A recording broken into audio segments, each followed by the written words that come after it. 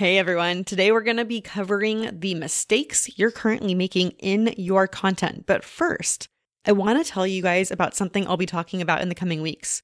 It's about a content lab I am putting together. It's a mastermind and accountability group for you to accelerate your business with authentic, automated marketing for your business. Each month, if you are a part of the Content Lab, we're going to have a few co-working sessions, an office hours call with a teaching topic and masterminding time, and content audits. It's going to include access to the Show Up system, social post formulas, and the Be Seen content creation method that I debuted a few weeks ago. I'll be telling you guys more about it in the coming weeks. Until then, let's move on to the main topic, the mistakes you're making in your content right now.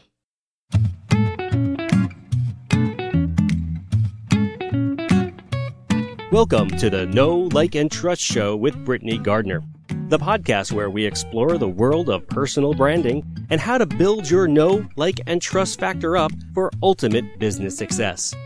And now here's your host, Brittany Gardner.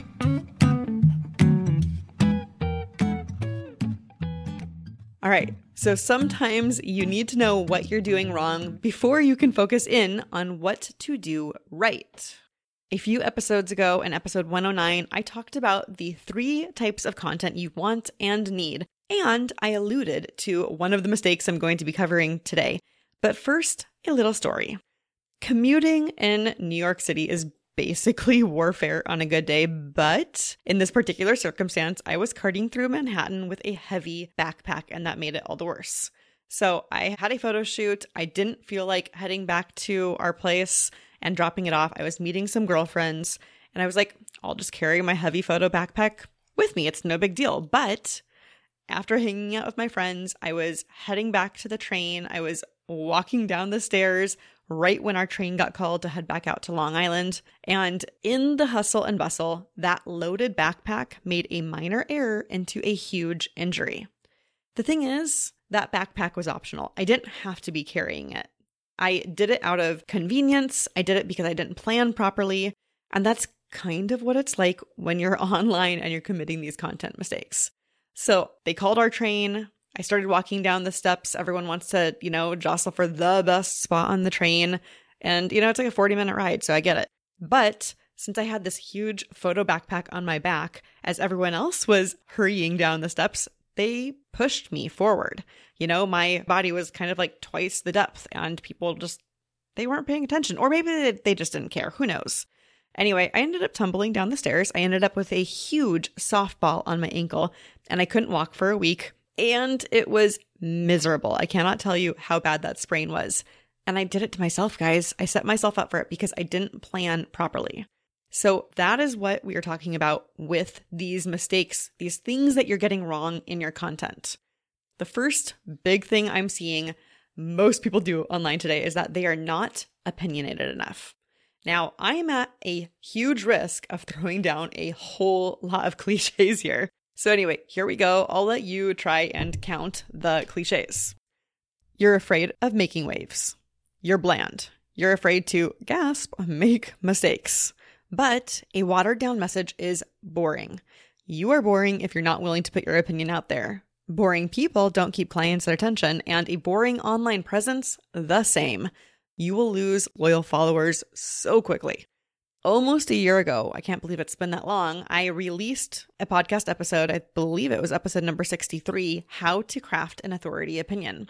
And the information in that episode still stands. I'll link to it in the show notes. You absolutely must do this to create enough leadership in your niche that people will be willing to spend some of their time on your content. There is 0 point in having content online if you're not willing to stand out. This is one of the reasons I cannot stand the whole girl boss, boss mom culture. They all kind of sound the same, right? Have you noticed? I challenge you actually right now to send me a single brand message that stands out. Okay, I looked up the girl boss hashtag. On the first screen, I see 3 text-based posts. Their messages are, in order, now close your eyes and please understand that you are still young and the universe is endless and somehow everything will be okay. The next one, believe it or not, there's not a single person you need in this life more than yourself. Put yourself first. And then the third one, too busy working on me to ever hate on you. Whew. Okay. let's take a breath there. Can you repeat any of those 3 posts to me other than the generic feeling of rah, rah, yay, you? I bet you can't. Why? Because they're all watered down messages. Now, they might be important messages, but because they're so generic, they are forgettable. If you want to build real authority, you need to do the work of making your message specific. Yes, but you also need to do this. You need to back it up. You need to craft that opinion and put it out there with some meat. This is how you build authentic authority. This is a tangible, legit way to state to the great wide interwebs out there and say, here I am. It really all comes down to confidence. The impact you make is a direct result of your willingness to be seen. And when you are fully confident in the services that you offer, you're going to have opinions naturally. And they're going to come out naturally because when you know your stuff, you really can't help but share it. All right, so the second mistake is because when you're not showing up confidently, like we just spoke about, you're posting a lot of filler content. All right, so I can't say this more clearly than I am right now, but if this is you, just stop posting. This is where I'm going to throw back to episode 109 just a few weeks ago when I talked about why you need to avoid how-to content. That's the mistake that I alluded to here. If I want to know how to incorporate more turmeric in my diet, I will Google that shit. No, like really, that's what I'll do. Because newsflash, there is no efficient way for me to search your LinkedIn, Instagram, or Facebook posts. I'm not going to spend 45 minutes scrolling through all of your posts trying to remember that one post from, 3 weeks ago or 17 weeks ago about when you posted about turmeric. I can't search your posts, so you posting helpful facts about turmeric is just fluff. Now, don't get mad at me if you've done this because I am trying to help you here. I am giving you an option for thinking differently about the content that you are investing time in creating. You are investing a non-renewable resource, time, in fluff that nobody will be able to find when they are finally in the market for that knowledge. So basically, you're wasting your most valuable resource, time, to create filler posts. That is why I don't like how-to content as a bulwark of your strategy. Now, how-to content like this does have its place. Like, for example, in a long format blog post where you have the space and time and you can really dig into why turmeric matters to your long-term health. And you can use the benefits of that with SEO to make it a piece of content that your audience can find in the future when they do want to revisit that knowledge. And, where you can create a graphic that points to that post from Pinterest, another search engine, where you can create a video, maybe that goes along with it, put it on YouTube, another search engine. All of those how-to things have a place, but in your visibility strategy, in the strategy you are employing to stay front of mind for your audience so that they can become your clients, it does not have a place. If all your content is doing is stating a known fact, it's filler content. Now, for the record, I do think turmeric is pretty awesome, and I have learned a lot about it from my health-minded clients, but finding that out from them didn't prompt me to hire them. Your public service posts aren't actually doing your business any favors. So at the bare minimum, you got to understand this. Your content needs to give your own take on the subject, and here we're circling back again, it needs to give your opinion on the matter at hand. All right, another culprit in this particular mistake, quotes. Now, I know the power of regurgitating someone else's words, especially when they say it in just that specific way, and you're like, I can't say it better than this myself. I'm just going to quote so-and-so. I highlight quotes on my Kindle all the time because I want the ability to remember it because something in their words spoke to me. But if you've also felt that way, I know you're probably thinking right now, you're like, where is she going with this? It's actually as simple as what I just said about the how-to posts. At the bare minimum, you need to give your take on that quote. So way back at the beginning of this podcast, back in 2016, I interviewed a wonderful woman named Linda Bard. She's a soul branding expert. And she said in that podcast episode, you are full of wisdom, girl. Brand your own pictures with your own words. I couldn't say it better than her myself. And if you're about to point the finger at me and say, Brittany, you just said not to regurgitate others' quotes, then you missed the finer distinction here. I said not to just regurgitate, but to inform. Linda's words perfectly illustrate my point that just sharing someone else's quote without giving your perspective on it is a waste. Tell me why the quote matters to you, why the words spoke to you. Make it your own and make it a part of your teaching content. Make it a part of your content that shifts your audience's beliefs so that when they're ready to buy, you are that person at the forefront of your mind. You are the person they will turn to. There are no other options because you've not only posted your own things, you've posted others and wrapped it into your strategy and wrapped it into your messaging. And that right there is going to bring us to our third mistake, using generic prompts.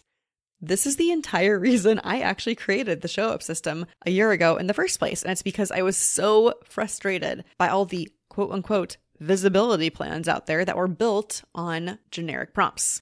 Now, I get the allure of them. I've been there myself. I've bought a few myself because when you're in a rush and you haven't posted on anything on LinkedIn yet today and you don't know what to say, you open that PDF that you bought for $17 or something last month and you jab your finger at the screen in today's, modern digital version of eeny, meeny, miny, mo, and you land on prompt number 23. Tell the audience about a time when you overcame a mindset block. No. There are so many things wrong with this stab in the dark strategy. 1, does your brand even talk about mindset? Not all can or should, for example. 2, if you're looking for a quick content plug, this is not it. If you're going to try and throw something online really quickly, please don't pick a quasi-philosophical prompt. You won't do it justice because you don't have time to give it the thought if you're trying to do it quickly, right? Or at least you won't if you don't have a well thought out brand foundation like the kind that my clients receive in my Done For You programs. Nudge, nudge, wink, wink on that one. And then 3, if you do this kind of prompt and you do it in a slipshod way, you will kill your know, like, and trust factor because I promise when you're trying to throw something out there quickly and it's supposed to have some thought involved with it, your audience can tell that smell factor is very high. And you know what? You're above this. If you are investing your time in listening to the show, I know that you are better than a list of generic prompts.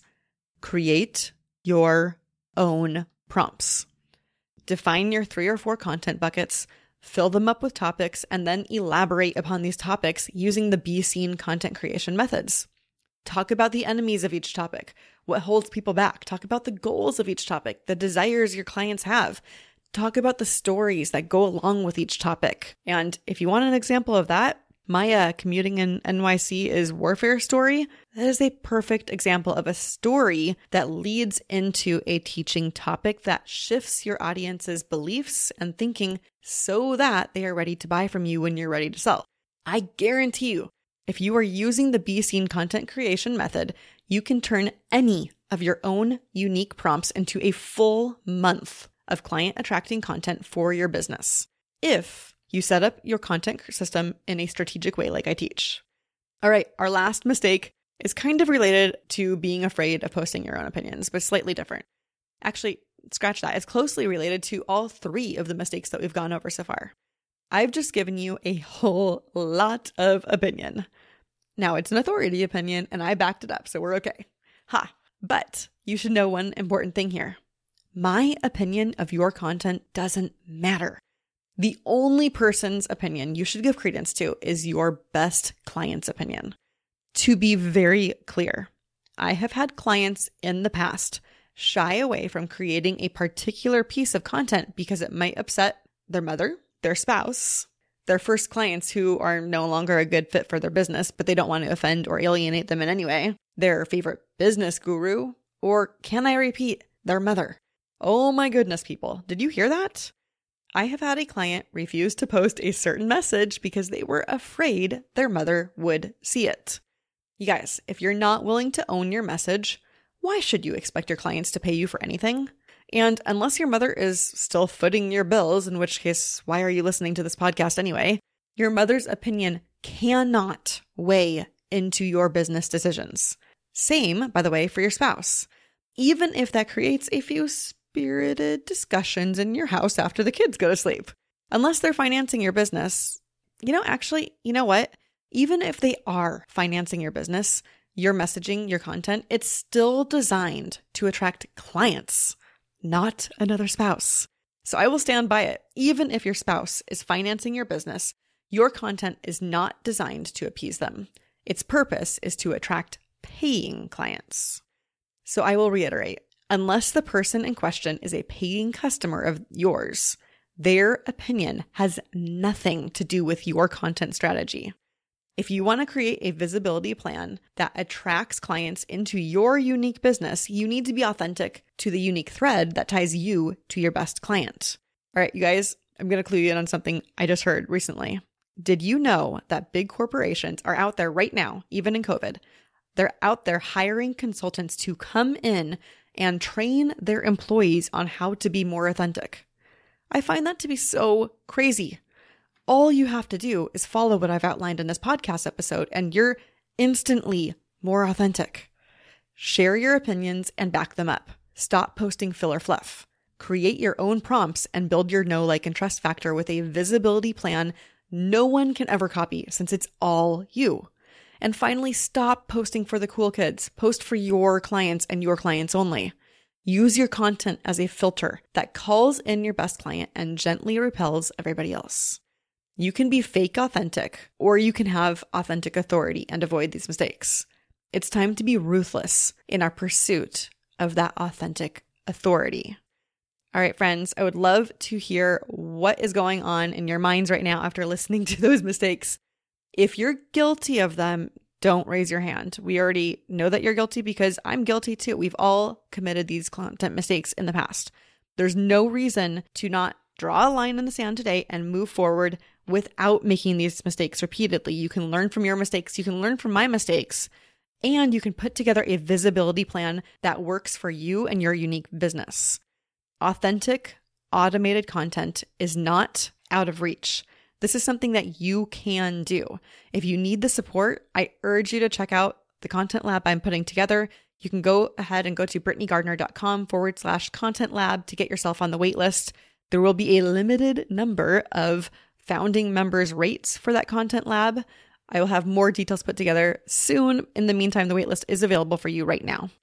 All right. If you have not yet hopped on over to Apple Podcasts and left us a review, I would so appreciate it. It helps others find this great information. It helps everybody raise the bar in what we're putting out there so we can all build up our know, like, and trust factor in an authentic, good way and not make the mistakes we were talking about in this episode. One of the recent reviews I got was from Vital EJ17. I'm not sure who that is. If it's you, send me a little message and let me know. But she or he says, Brittany has a way of explaining her branding tips that give you a real sense of commitment and encouragement on her part. You can tell she genuinely wants us to succeed. All of her and her guests' advice include priceless wisdom and actionable steps to implement within your brand so you can start growing your biz and building a brand that will last. Thank you. Thank you so much for that. Yes, I absolutely want everyone who's listening to this to succeed. It is why I am putting out programs like the Content Lab. It is why I am putting so much into that so I can help everybody up-level their brand and build up their know, like, and trust factor. See you guys next week.